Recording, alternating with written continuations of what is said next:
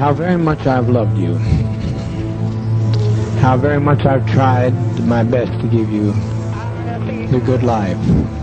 He said, Jesus himself said, the Son of God. In this law, he said, dwelleth all the law and all the prophets. Childish manner, Scott and I impishly danced around his body before he was dead. Just, strangely enough, it was a rush, a teenager's rush. They're coming to get you, Barbara.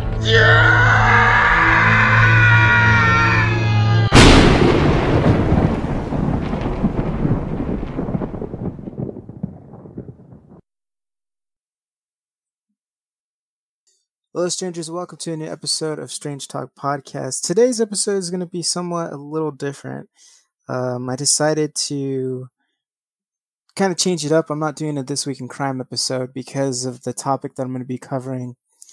It's an interesting topic, and it's one that's not really widely known. And I think up until like maybe 2 or 3 years, maybe even a year ago, it's barely being taught in history books. It was actually erased from history, and that's an event that happened a long time ago, back in 1921, that a lot of people didn't even want to talk about because they just wanted to erase it from history and act like it never even happened.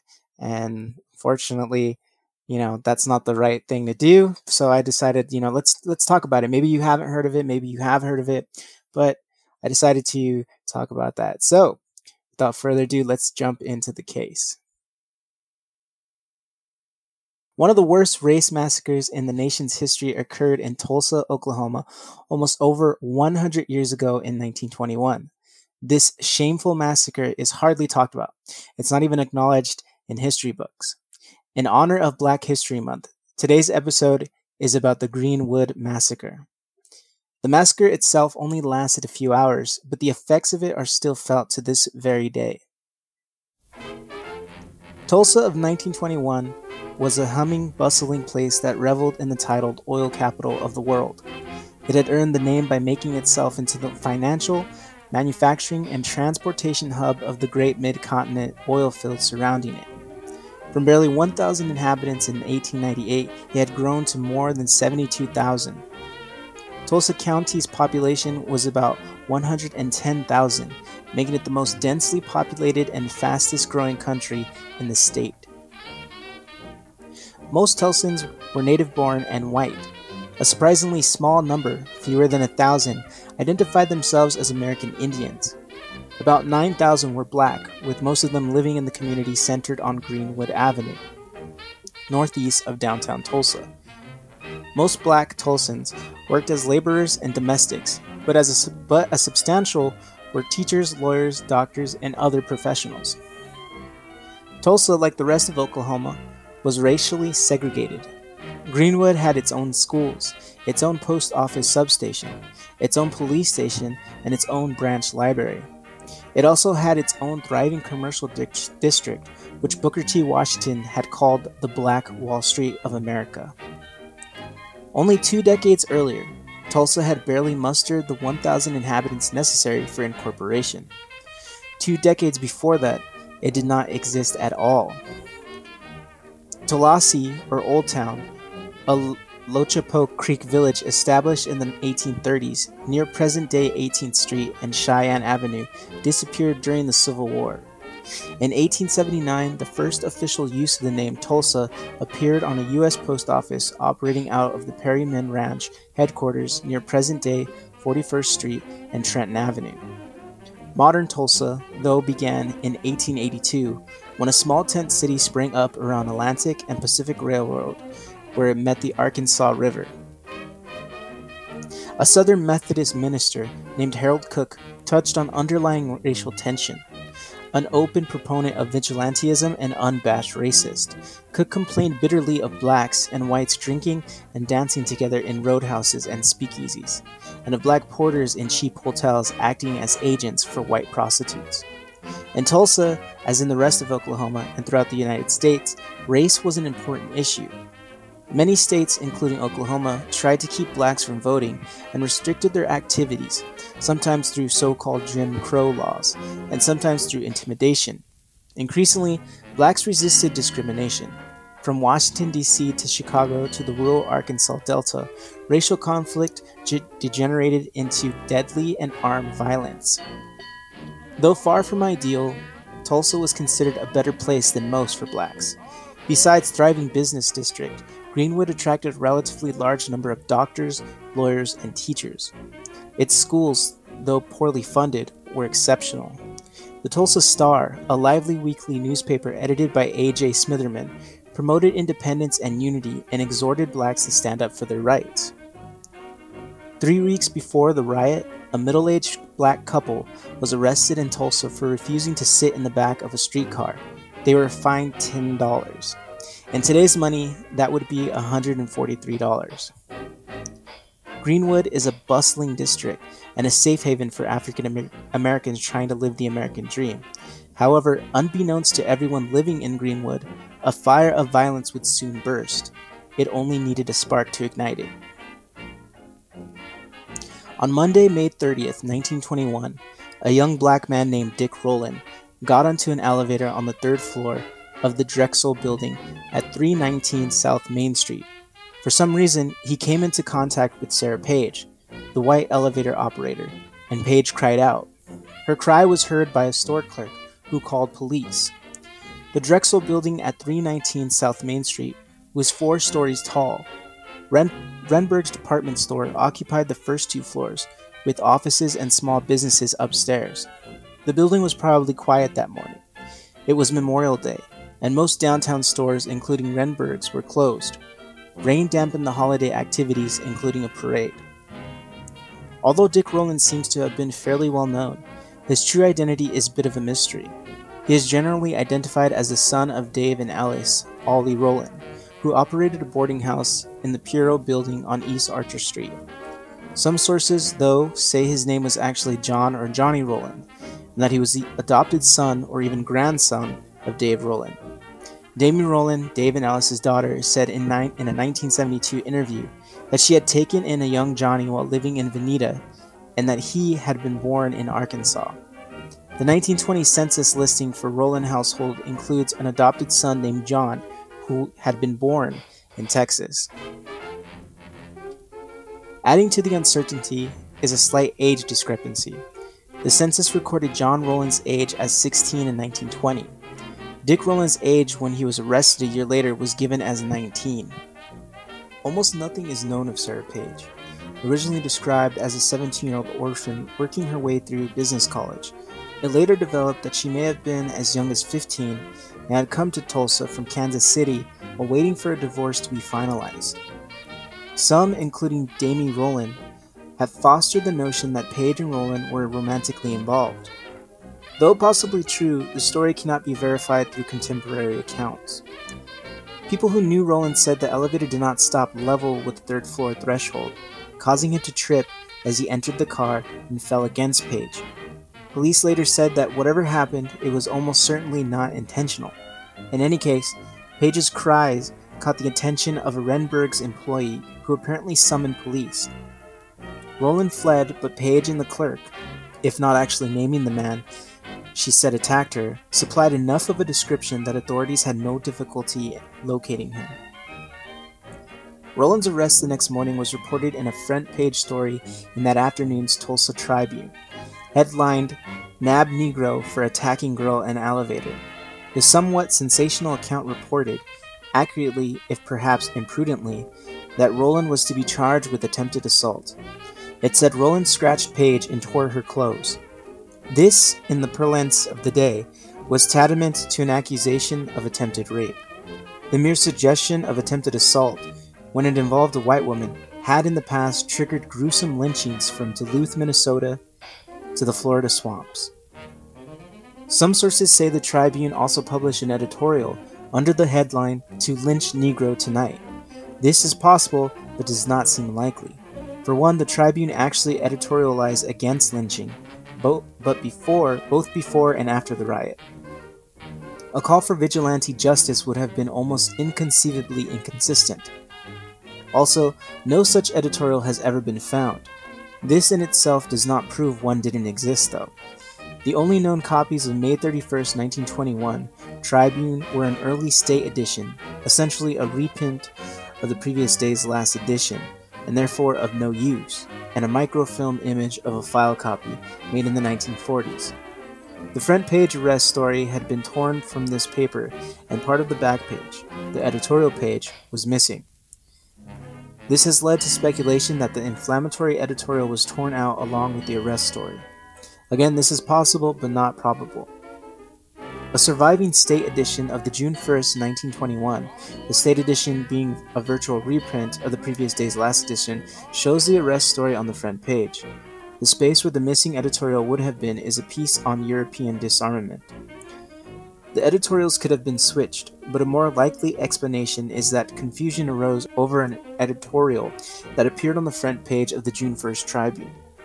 This editorial condemned lynching, but included the phrases, "A story starts that a Negro in the county jail was to be lynched."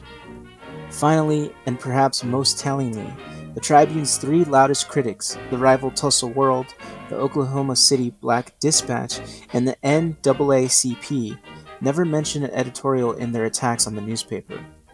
The NAACP's Walter White blamed the Tribune's use of the word assault. The Black Dispatch reprinted the May 31st arrest story under the headline, "The False Story Which Set Tulsa on Fire," on June 1st, and tweaked the Tribune for its colored account of the elevator incident. Page, who seems to have fled the city on June 1st, subsequently wrote to the county attorney, asking that the charges against Rowland to be dropped. The case was dismissed at the end of September. Just how much the Tribune story actually contributed to what followed has been debated since the day it appeared. Police Chief John Gustafson and Police Commissioner J.M. Atkinson minimized its importance, and word of Rowland's arrest almost certainly would have gotten around anyway.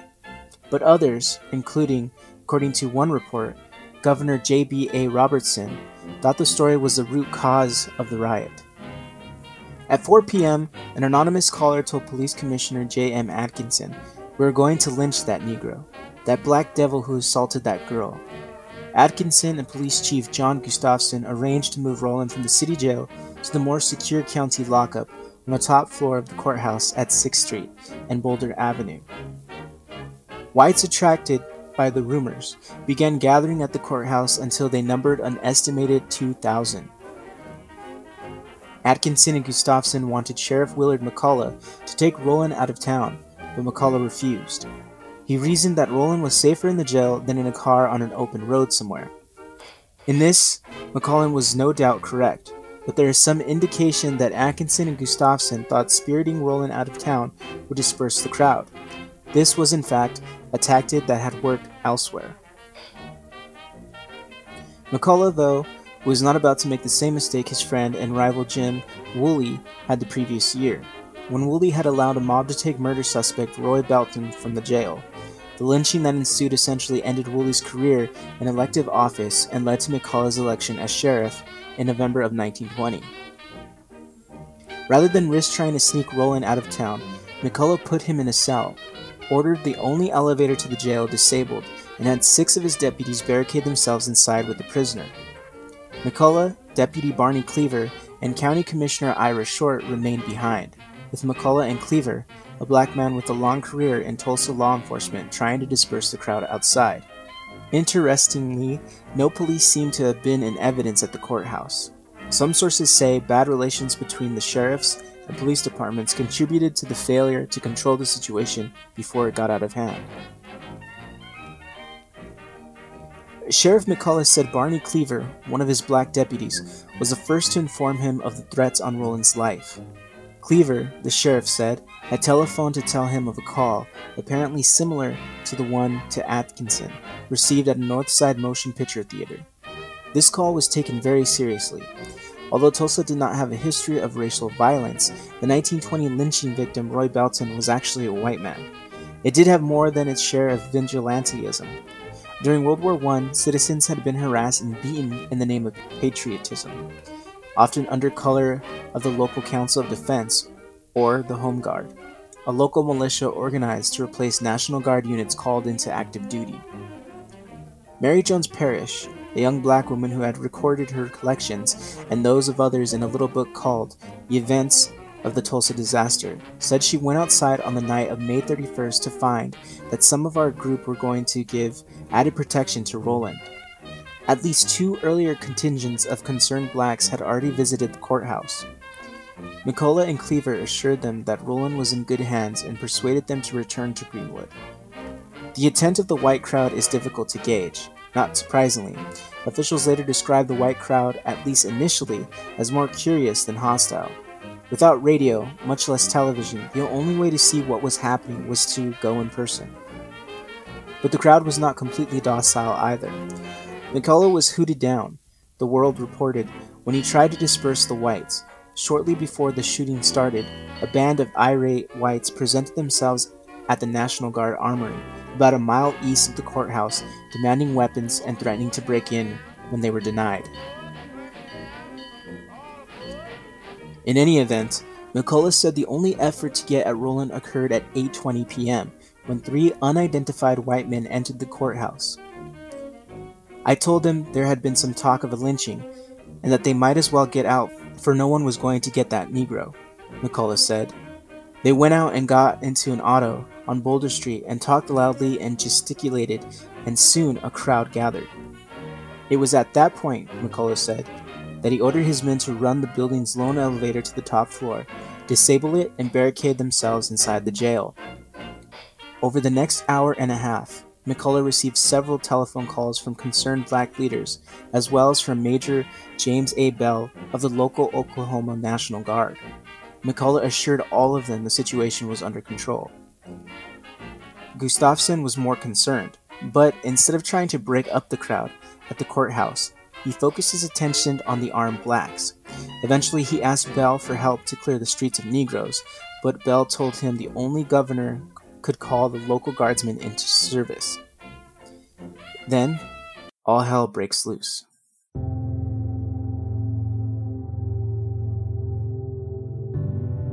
At about 10 p.m., a former county investigator named E.S. McQueen confronted a black man, sometimes identified as Johnny Cole, in front of the courthouse. As McQueen and Cole wrestled over the latter's gun, it discharged. As more than one person observed, all hell broke loose. The crowd scattered. Culla, who had been trying to talk to the crowd, ran for cover in a nearby hotel. Walter Daggs, an oil company manager who lived near the courthouse, was shot and killed, apparently by a stray bullet. 16-year-old Homer Klein was killed as he left the bank where he worked. A.B. Stick, gunned down outside the Hotel Tulsa, was reported certain to die but somehow survived. Some sources say a black man was killed at the courthouse, others say not. Eyewitnesses say an unidentified black man was chased down in an alley and killed, then said no black fatalities had been reported. News of fatalities and injuries was often fragmentary, secondhand and contradictory. Cleo Schmidt, a white tool dresser, was reported to have been shot at about 8 p.m., well before the riot began. Denied weapons at the National Guard Armory, whites, including some police, broke into Barden's Sporting Goods at 510 South Main Street, across the street from the courthouse, and began taking guns, ammunition, and just about everything else in sight. Police involvement may be partially explained, but the fact that Barden's seems to have sold ammunition to the department on a regular basis. Looting all of it by rampaging whites was reported throughout downtown, as shots whizzed haphazardly. Gustafson called in his entire force, around 65 men, and Atkinson began commissioning special deputies, perhaps as many as 400 of them. Oklahoma National Guard Adjutant General Charles Barrett told Colonel L.J.F. Rooney, senior office in Tulsa, to make his troops available to local authorities, even though it would be hours before they could be officially called to duty. The first few guardsmen to arrive at police headquarters found the street choked with men in uniform, American Legion members assembled in formation. Although no doubt well-intentioned, their presence initially added to the general chaos. With much promiscuous shooting, it was reported that ex-soldiers marched through the business district. Fortunately, the newspaper said no one was hurt. According to eyewitness accounts, shooting continued for 2 hours over the city and centered in the north part of the business district until the last of the blacks had retreated into Greenwood. The shots at the courthouse touched off 2 hours of fighting and general chaos in downtown Tulsa, culminating in the return of Rowland's intended protectors to the Greenwood area shortly after midnight. The handful of National Guardsmen available, along with some volunteers, tried to get between the combatants along the Frisco Railroad tracks and Detroit Avenue.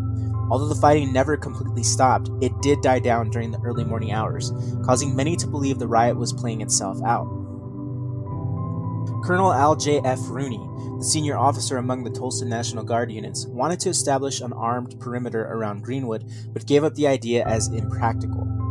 "We didn't have enough men," Rooney said. "It would have taken at least 1,000 men to restore any degree of order, and to put an effective guard line about the Negro district would have required that many more." At about 1:30 a.m., Major Brian Kirkpatrick of the Oklahoma National Guard finally secured the necessary signatures for the telegram, formally asking Governor J.B.A. Robertson for National Guard assistance. Kirkpatrick's primary obstacle had been getting to Sheriff McCullough, who was still barricaded in the top floor of the courthouse, threatening to shoot anybody who showed himself in the stairwell leading to the jail. A Tulsa World reporter finally persuaded McCullough to let him in with the telegram. 3 National Guard units were based in Tulsa: a rifle company, a supply company, and a sanitary or a medical unit. An artillery unit had been authorized and was in the process of forming but had not been equipped. On the night of May 31st and morning of June 1st, the Tulsa units had perhaps 35 men under arms. This did not include the medical unit, which was employed primarily in caring for wounded and injured blacks. Besides the guardsmen, Rooney had at his disposal, at least in theory, several hundred ex-servicemen, most of them members of American Legion posts in Tulsa, Cleveland, Oklahoma, Broken Arrow, and Bistro. Rooney put these men under the command of Major Charles Daly, a Tulsa police inspector and staff officer to Adjutant General Charles Barrett. Restoring order along the Frisco tracks was not the only concern of the authorities. Rumors persisted throughout the night that hundreds of blacks were descending on Tulsa, reinforcing the notion of a Negro uprising and causing Rooney to stretch his men even thinner. Squads were sent to guard the city power plant and waterworks, while the police, ex-servicemen, and the special deputies roamed the city in auto patrols, rounding up blacks living in servant quarters and outside Greenwood and looking for the supposed invaders. Rooney and about 30 men and officers established themselves along Detroit Avenue, on a rise called Standpipe Hill, where gunfire had been exchanged between adjoining white and black neighborhoods.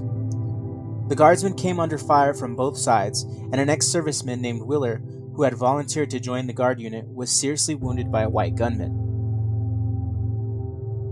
At dawn, a force of citizens, police, and members of the National Guard, numbering perhaps 1,500, moved into Greenwood from the south and west, under orders to take into protective custody unarmed blacks and to subdue any who resisted. To people in Greenwood, it looked more like an invading army. It then dawned upon us that the enemy had organized in the night and was invading our district, the same as the Germans invaded France and Belgium, wrote Mary Jones Parrish, a Greenwood resident who recorded her experience and those of some of her neighbors in a pamphlet called Events of the Tulsa Disaster. Authorities still operating on the premise of a Negro uprising maintained they wanted to get control of Greenwood, not destroy it, but they failed on both counts. Most Greenwood residents surrendered peacefully or fled northward. Many were hidden by employers or other acquaintances, and sometimes even total strangers.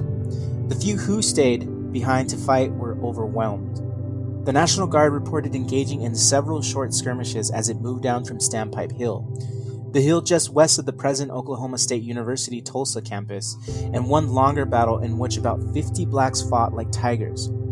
The last organized resistance came from gunmen in the Mount Zion Baptist Church tower. When they refused to come out, the new church, valued at $80,000, was set on fire. Along the Frisco tracks, Major Charles Daly and about 25 men were trying to hold back an angry horde of perhaps 1,000. Daly said he repeatedly sent for help from the police, but was told they were busy elsewhere. Finally, the crowd broke away from Daly, and the invasion of the Negro district began. As Tulsa's black population was rounded up and taken to detention centers at the convention hall, which is known present day as Brady Theater, McNuckley Park, which is also known as 10th Street and Allegan Avenue today, and later the Fairgrounds, which is also known as today as Admiral Boulevard and Lewis Avenue. Looters and vandals descended on the Greenwood district, setting fires and stealing and destroying residents' possessions. Some of those involved were the very people who were supposed to bring order to the chaos. Among them were the special deputies appointed during the night by Atkinson. So was the Home Guard, a militia organized during World War I to replace National Guard units called to active duty. During the war, the Home Guard singled out and terrorized those it deemed insufficiently supportive of the war effort. It also took action against those it considered immoral. Although officially disbanded in 1919, members of the Home Guard apparently put on their old uniforms and waded into the fray on the morning of June 1st, 1921. Most people like myself stayed in their homes, expecting momentarily to be given protection by the Home Guards or state troops, said Mary Jones Parrish. Instead of protection by the Home Guards, they joined in with the hoodlums in shooting at good citizens' homes. Tulsa police also seem to have been involved in the mayhem.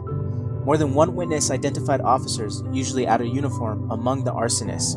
V.B. Bostic, a black deputy sheriff, was roosted from his home by a white traffic officer named Pittman, who then joined in setting fire to Bostic's house. I.J. Buck, a white Greenwood property owner, said a policeman turned him aside when Buck tried to save one of his buildings.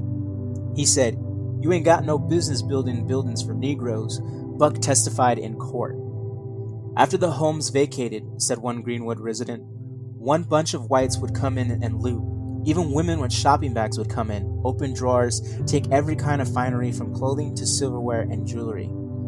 Men were carrying out the furniture, cursing as they do so, saying, "These damn Negroes have better things than lots of white people." Fire soon consumed Greenwood's main business district and more than 1,100 homes. Only a few houses, one or two churches on the perimeter of the community, and Booker T. Washington High School survived. Nothing, the Tulsa World's Tom Loda wrote the next day, that the mind is capable of conceiving permits a word of defense or excuse for the murderous vandalism inflicted on Greenwood. Taken from an interview conducted by locals trying to piece together any witness accounts from that day of June 1st, 1921, of the Tulsa Greenwood massacre, is a survivor where she gives her account of what she witnessed that tragic day. Would you mind, first of all, telling me your full name and how it's spelled to make sure I have it right?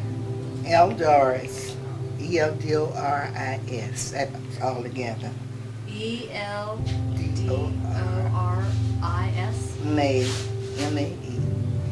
Then McCondishi, M-C-C-O-N. And is it North? Yes, Uh-huh. C-O-N-D-I. C-H-I-E. And how old are you? 88. That's amazing. It is amazing. Okay. You don't look it early. Mm-mm. And have you lived in Tulsa all your life? Well, since I was 4. And all right, and so you were how old at the time of the riot? 9 years old. What'd your family do? What did your family do for a living? Oh, at that they time? were just common workers. My mother worked out, and my father did work at, it was a Kennedy's golf course then, and that's where he used to work. And years ago, they had to do the greens, and he was out there on the field. He used to call them dragging the greens to keep them so they could play golf. And my mother did housework. Did you live in or near the Greenwood area? No, Greenwood area. Oh yes. Where'd you live in relation to the business district? I live right. Well, almost in this area. My house is over the track down Pine. You don't know where but anyway, Pine is the main street here, and we were right over the track on Iroquois, and that's the first little street. And my house might have been kind of even with this one over on the other side of the track. So what do you remember of the day of the riot? Do you remember what you were doing that day? Yes. The day of the riot, we were running. We were, the people, I looked, my mother, when I was awakened by my mother, I was real frightened because she told me what was happening, and I couldn't imagine that, I just said to her, I just got up and was real afraid. And she says, we have to go out, get out. I said, she says, the white people are killing the colored people. And I just felt that I could see them just lining us up, just going down the line too. But anyway, it wasn't that bad, but we had, the Millen Valley track was just lined with people going north. And some were in their head rags, old gowns, because they didn't have any time to get dressed to get out. Even some women left their shoes and was just walking down the track with no shoes on. And it was the crowd was just the whole breadth of the railroad track, on the sides and down the middle. And they were all going north because you couldn't go south. And so we went right over the track off Pine was a small chicken coop. And a lot of people went in there because the bullets were just raining down over us. The airplanes was up, just raining down the bullets. And I could see them and I heard them. And I was so frightened, I pulled away from my parents and ran into this chicken coop with all the other people. And I got into the corner of that, just scared as I could be. But my father came in there and I had to leave out with him so I could stay with my family. So that was it. And I don't know, some little town going north on the Millen Valley track. There was a farmer there, very nice. He was white, and he said, as many of you people can come into our, to get into this house, because he'd had two houses. The first one he lived in, and he had built another one. He says, as many of you can come in and stay as long, until.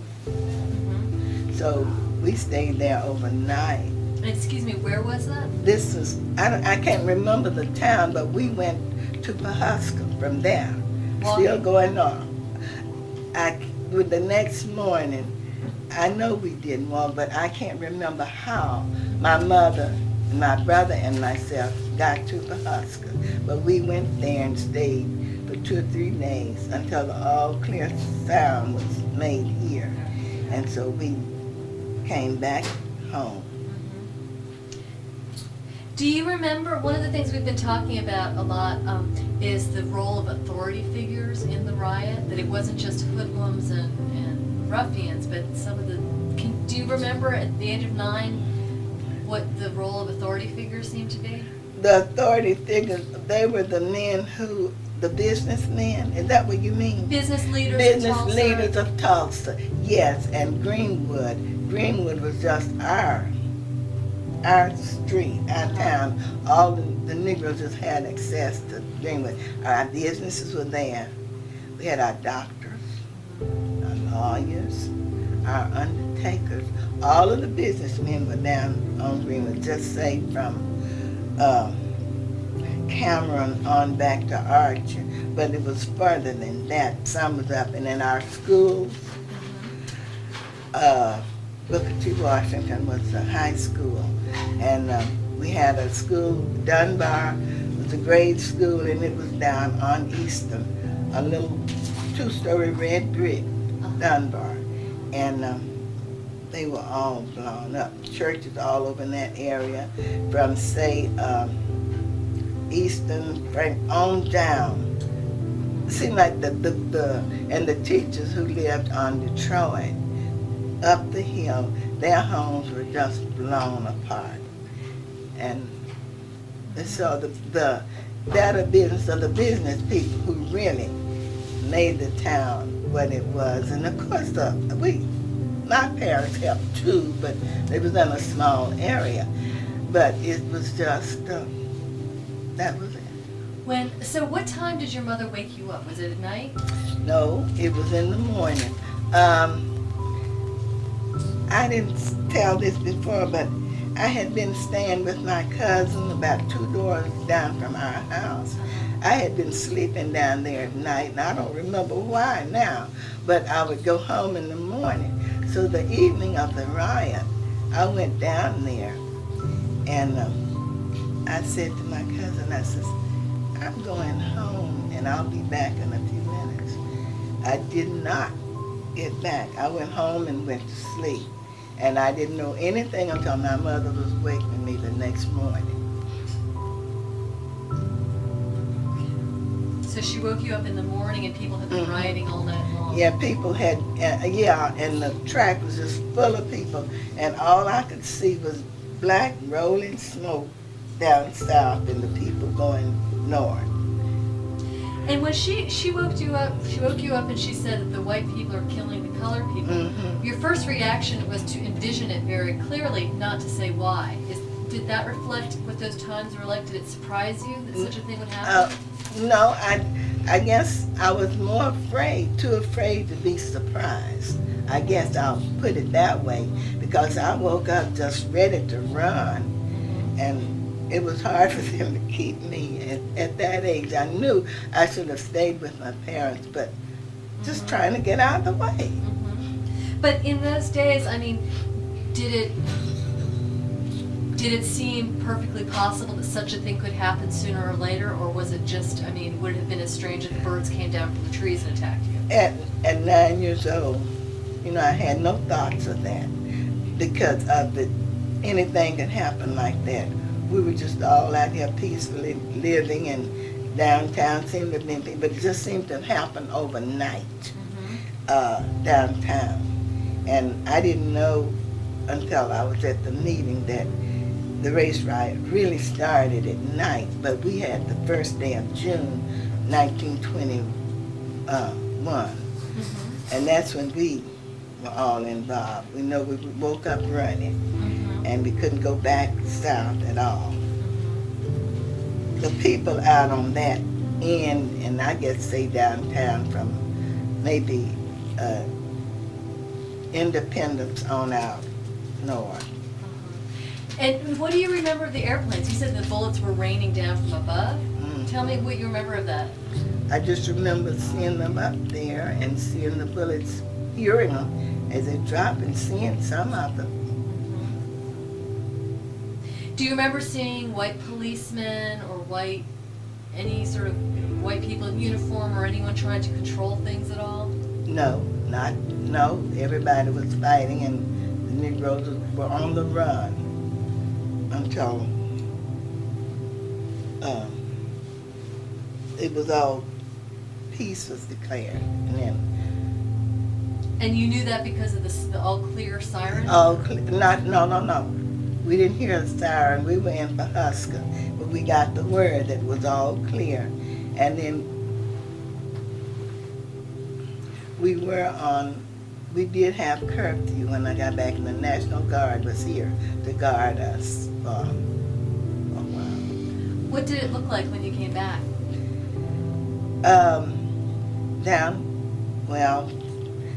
On Greenwood, the deep Greenwood, it was just the sound of this bricks, stones, buildings blown up. Just the war-torn plates. The most prominent Tulsan killed in the riot was Dr. A.C. Jackson, a 40-year-old surgeon living at 523 North Detroit Avenue. According to Jackson's white neighbor, former police commissioner and retired judge John Oliphant, Jackson had raised his hands to surrender to a group of whites when two of them shot Jackson dead in what Oliphant called cold-blooded murder. Born in Memphis and raised in Guthrie, where his father was a law officer, Jackson graduated from Meharry Medical College in Nashville, practiced for a while in Tulsa and Claremore, then trained as a surgeon in Memphis. His work was such that he attracted the attention of the Mayo brothers, and in 1919 he returned to Tulsa as a specialist in chronic diseases and surgery for women. Jackson lived on what was one of the most exclusive blocks in all of Greenwood. His neighbors included Booker T. Washington High School principal E.W. Woods, Tulsa Star publisher A.J. Smitherman, and physician R.T. Bridgewater. Why Jackson, one of the gentlest of men, would have been singled out is not known. Perhaps he was mistaken for the more outspoken Smitherman or Bridgewater. Perhaps he was just in the wrong place at the wrong time. The riot had all but died down, Oliphant said, when Jackson came walking toward me with his hands in the air. "Here am I. I want to go with you," he said. A body of about 7 men, all armed, intercepted him, and 2 young fellows fired on him. He fell to the ground, and one of the men fired again. Jackson's killers were never identified. By mid-morning on June 1st, the violence and destruction were beginning to subside. Tulsa-based National Guardsmen, soon reinforced by units from Oklahoma City, Bartsville, and other communities, began securing the Greenwood area. At 11:15 a.m., Governor J.B.A. Robertson declared martial law with Adjutant General Charles Barrett in command. Some looting continued, though, through the afternoon, until by evening about 30 whites had been arrested for pillaging. According to some accounts, the Oklahoma City units, which included a machine gun company, were involved in the final attack on Mount Zion Baptist Church. This is not mentioned in any of the officers' action reports and seems unlikely since those troops did not arrive until 9:30 a.m., by which time the church was already on fire. A lawyer and former newspaper publisher who had served in the Oklahoma House and Senate, Barrett had limited military experience but was a fair administrator. He issued a number of field orders, some of which have since been misinterpreted. For instance, Barrett temporarily banned all funerals in downtown churches. Over time, this was seen as an attempt to keep blacks from burying their dead. In fact, it had almost no effect on black funerals, since those would not have been held in the downtown white churches. The purpose of the ban was to keep grieving white families from coming into contact with blacks still staying in some downtown churches. Barrett also ordered a moratorium on property transfers in Greenwood. This was to head off speculation and force sales. Martial law was eased on June 2nd and lifted altogether at 5 p.m. on June 3rd. By midday on June 1st, Greenwood had been emptied of all but a handful of its inhabitants. A few found refuge in downtown churches or the homes of white employers, acquaintances, and even strangers. Fewer still somehow rode out the riot in their own homes. The majority by far had either fled the city or been taken into what was described as protective custody. They were forced to march for blocks through the white neighborhoods with their hands in the air while their homes and possessions burned behind them. The detainees were subject to harassment and humiliation. Some were robbed of whatever valuables they had managed to stuff in their pockets. They were taken first to the convention hall, now which is known as Brady Theater. It soon proved inadequate, and McNuckley Park, the local minor league baseball stadium at 10th Street and Allegan Avenue, was put into service. Finally, in the afternoon, the detainees were transported to the fairgrounds at Admiral Boulevard and Louise Avenue. Through the afternoon and into the next day, National Guard patrols went out into the countryside to pick up Greenwood residents. Some had gotten as far as Claremore and Bartsville. A few made it all the way to Kansas City. A good many simply kept going and never looked back. Detainees were given food, water, and medical attention that first day. The Black Hospital had been burned, so a makeshift clinic for injured blacks was set up at the National Guard Armory. Major Paul Brown, a Tulsa physician and commanding officer of the sanitary detachment, then commandeered beds in white hospitals for the most serious cases. Many detainees were released within hours, while others remained at the fairground camp for weeks. Generally, detainees were held until a white person vouched for them, at which point they were given a card to wear on their clothes. Those without cards were subject to arrest. Those with nowhere else to go were allowed to stay at the fairgrounds camp, regardless of whether or not they had been released. At its heights, the camp housed about 5,000 people. Those who remained were required to pay for their meals, either out of their own pockets or by working at various tasks, including cleaning up the debris in Greenwood. For this, they were paid standard laborer's wage. It was by no means an easy existence, but some whites soon complained that blacks were being spoiled at the fairgrounds and by the attention given them by the Red Cross and other charitable organizations.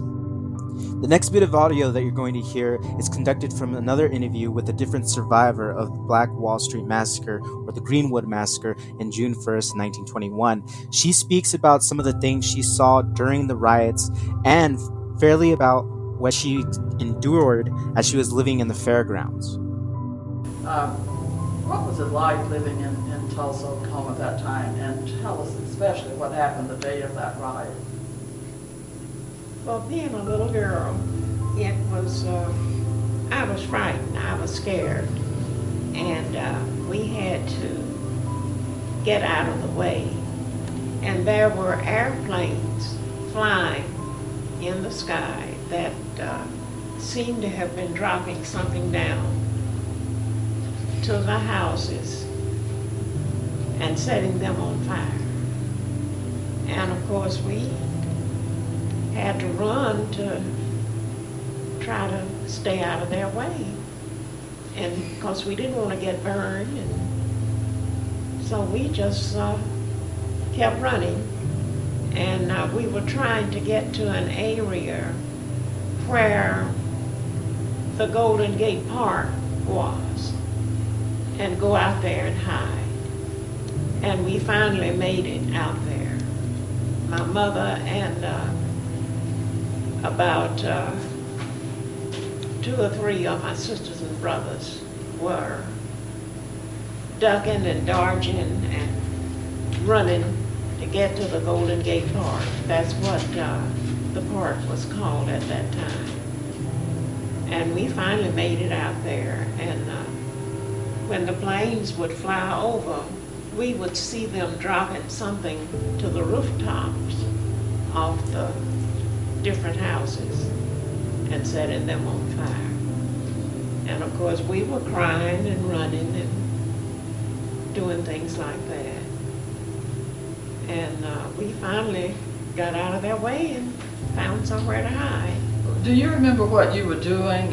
Was it night when it happened? Some people said they started to flee in the middle of the night. Others said it was early the next morning. Well, it was, as far as I know, it was at night when they started.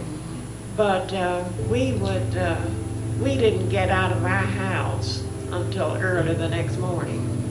And they would tell us to stay away from the windows because they were shooting in the windows and things like that. And we would run and try to survive. Did you see anyone get shot? Some survivors had relatives shot dead right by them. No. You didn't see anyone? No, I'm so thankful that I didn't experience anything like that. But we saw the 1 or 2 planes flying over and looked like they would drop something from the plane to the roof of a house. And we saw the houses that were burning. There was smoke and things like that. Now, where did you, you went straight to one of these shelters, convention hall, and the park. What did you all do? Some people slept, they said slept out in the open that night. Did somebody come and get you? No, we ran. You ran to Golden Gate Park? We ran in groups. And we'd hide behind trees and things like that. And we finally made it out to the Golden Gate Park. That's what it was called at that time. Did somebody, some of the troops, you remember seeing any of the troops, the soldiers? The soldiers were on their way, but I don't remember seeing them. When you, your house was burned, when you first came back, when did you see where your house used to be, and how did you feel? Did you lose? I've heard people say what hurt them the most, they like a prom dress that burned up, or their dolls. Or, right. Yeah, so what did it feel like to be homeless? It was awful. And we went to the Golden Gate Park, and we were supposed to stay out there, but it seemed like where they had places to stay were filled up by the time my family and I got around to it. So we seemed like we walked back to the basement of somebody's church. I don't remember what church it might have been, and stayed there that night. But my mother was able to keep the 5 children together, and my father was out helping them, and I don't know what he was doing, but he was supposed to have been helping to keep them from shooting us. And I didn't see any shooting or anything like that, but I did see houses burning, and we saw them trying to set one of the churches on fire, and it wouldn't burn. I don't remember what church it was, but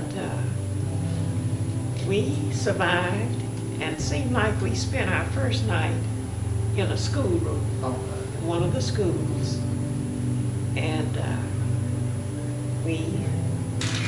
the family, my mother and I, and my sister and brother, but my father was out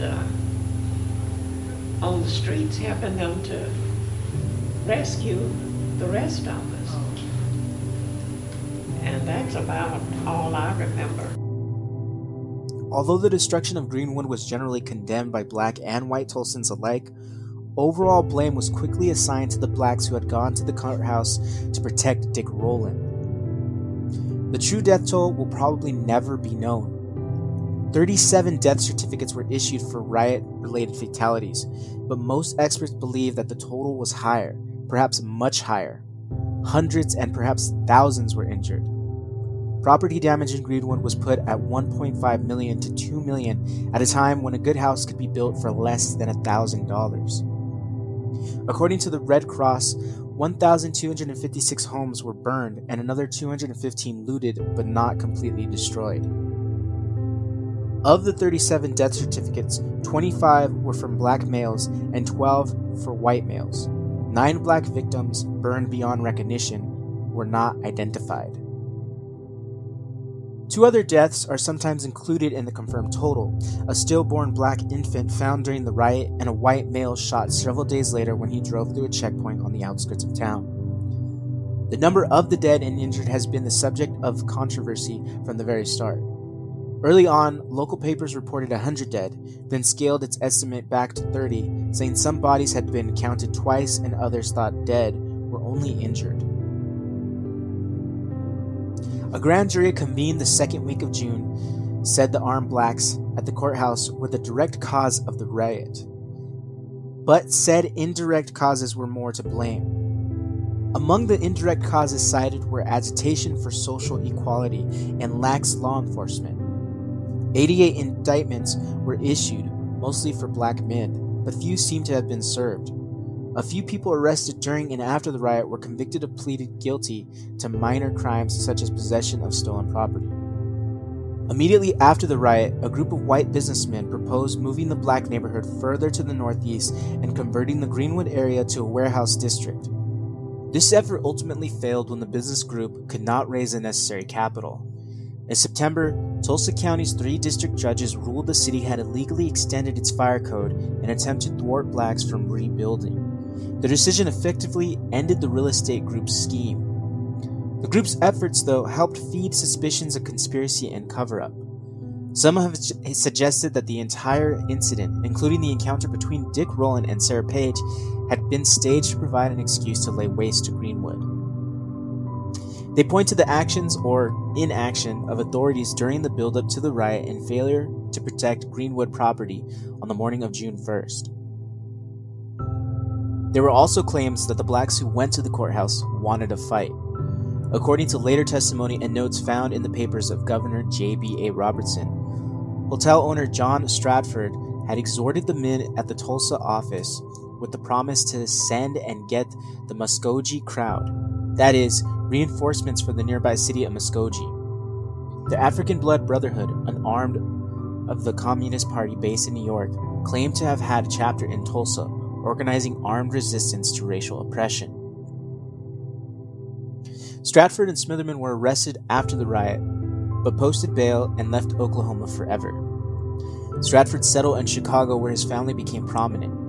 Smitherman opened a newspaper in Buffalo, New York. In July, a jury found Police Chief John Gustafson guilty of declaration of duty and removed him from office.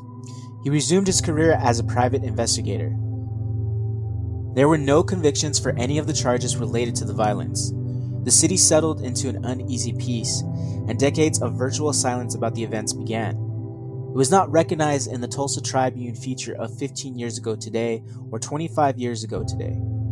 A number of people tried to document the events, gather photographs, and record the names of the dead and injured. Mary E. Jones Parrish, a young black teacher and journalist from Rochester, New York, was hired by the Interracial Commission to write an account of the riot. Parrish was a survivor and wrote about her experiences and collected other accounts, gathered photographs, and compiled a partial roster of property losses in the African American community. She published these events of the Tulsa disaster. It was the first book to be published about the riot. The first academic account was a master's thesis written in 1946 by Loren L. Gill, a veteran of World War II. But the thesis did not circulate beyond the University of Tulsa. In 1971, a small group of survivors gathered for a memorial service at Mount Zion Baptist Church with blacks and whites in attendance. That same year, the Tulsa Chamber of Commerce decided to commemorate the riot, but when they read the accounts and saw photos gathered by Ed Wheeler, host of a radio history program, detailing the specifics of the riot, they refused to publish them. He then took his information to the two major newspapers in Tulsa, both of which also refused to run his story. His article was finally published in Impact Magazine, a new publication aimed at black audiences, but most of Tulsa's white residents never knew about it. In the early 1970s, along with Henry C. Withlow Jr., a history teacher at Booker T. Washington High School named Mozella Franklin Jones, had not only helped to desegregate the Tulsa Historical Society, but had mounted the first ever major exposition on the history of African Americans in Tulsa. Moreover, she had also created at the Tulsa Historical Society the first collection of massacre photographs available to the public. While researching and sharing the history of the riot, Jones collaborated with a white woman named Ruth Sigler Avery, who was also trying to publicize the accounts of the riot. The woman encountered pressure, particularly among whites, to keep silent. Over the years, there has been controversy over the Greenwood Massacre not being mentioned or widely known to the public, some believing that we should not remember such a dark time in history. I, along with others, believe that if we were to just erase that tragic event from history, it would be more devastating.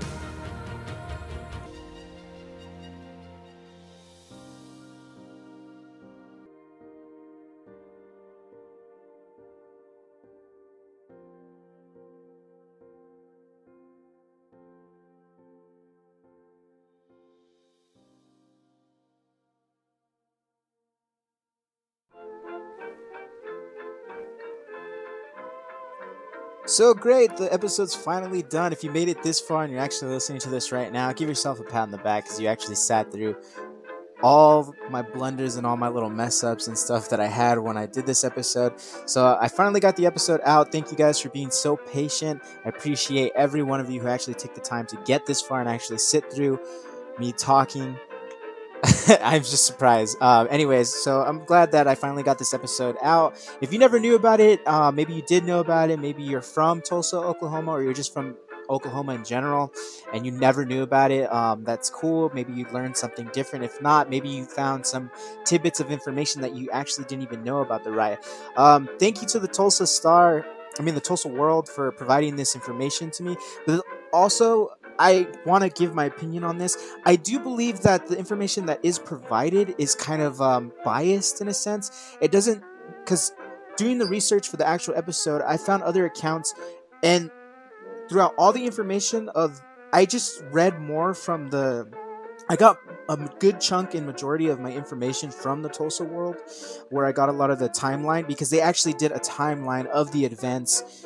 So they kind of give a rundown of when it began, the stuff proceeding after the riot died down and everything. So that was really cool. But to be honest with you, all the other research that I found that was provided from survivor accounts, from people who claim to have seen what actually happened, the Tulsa World never actually, in any of the information provided, did it mention about the airplanes. There were airplanes that flew over the district of Greenwood, dropping napalm bombs, makeshift napalm bombs. I believe it was nitroglycerin that they used to actually set other buildings ablaze. It wasn't just simply people with torches walking up to buildings. I want to say, honestly, I felt like it was a little bit biased, and they try to save grace a little bit, maybe save face in the light of like, oh, well, there was some nice white people, which I'm sure there was nice white people, but the good majority of people were there because they did not like that so many African Americans were prospering, and probably even more so than the whites living in that area, or at least near Greenwood. So I'm pretty sure that was what just the whole majority for even the incident to occur. And just, it's sad, but that's life sometimes. But I hope you guys found this episode informative. I know it was different. It's not necessarily a true crime like a murder. I'll get back to that probably not next week, but the week after, because next week's going to be This Week in Crime. And I chose to do this episode because I found just it very interesting, and the fact that not a lot of people knew about it. I know it was recently shown on I don't know if you watch it, but the show Watchmen, the HBO series Watchmen, that show actually opened with that incident occurring, and it was actually a really good show. I especially liked the way they tackled the Tulsa riot, or the Greenwood Massacre, the Black Wall Street Massacre. It goes by many names, but it's still just a devastating incident that happened in the dark time during U.S. history. So again, thank you for listening to this episode of Strange Talk Podcast. There are many podcasts out there, but you chose to listen to Strange Talk Podcast, and you chose right. So if you have a topic or a case you want me to tackle, you can follow me on Instagram at Strange Talk Podcast, and you can send me a DM there. Or if you want to follow my email, well, not follow, but if you want to send me an email, my email is strangetalkpodcast@outlook.com. What's that email, you ask again?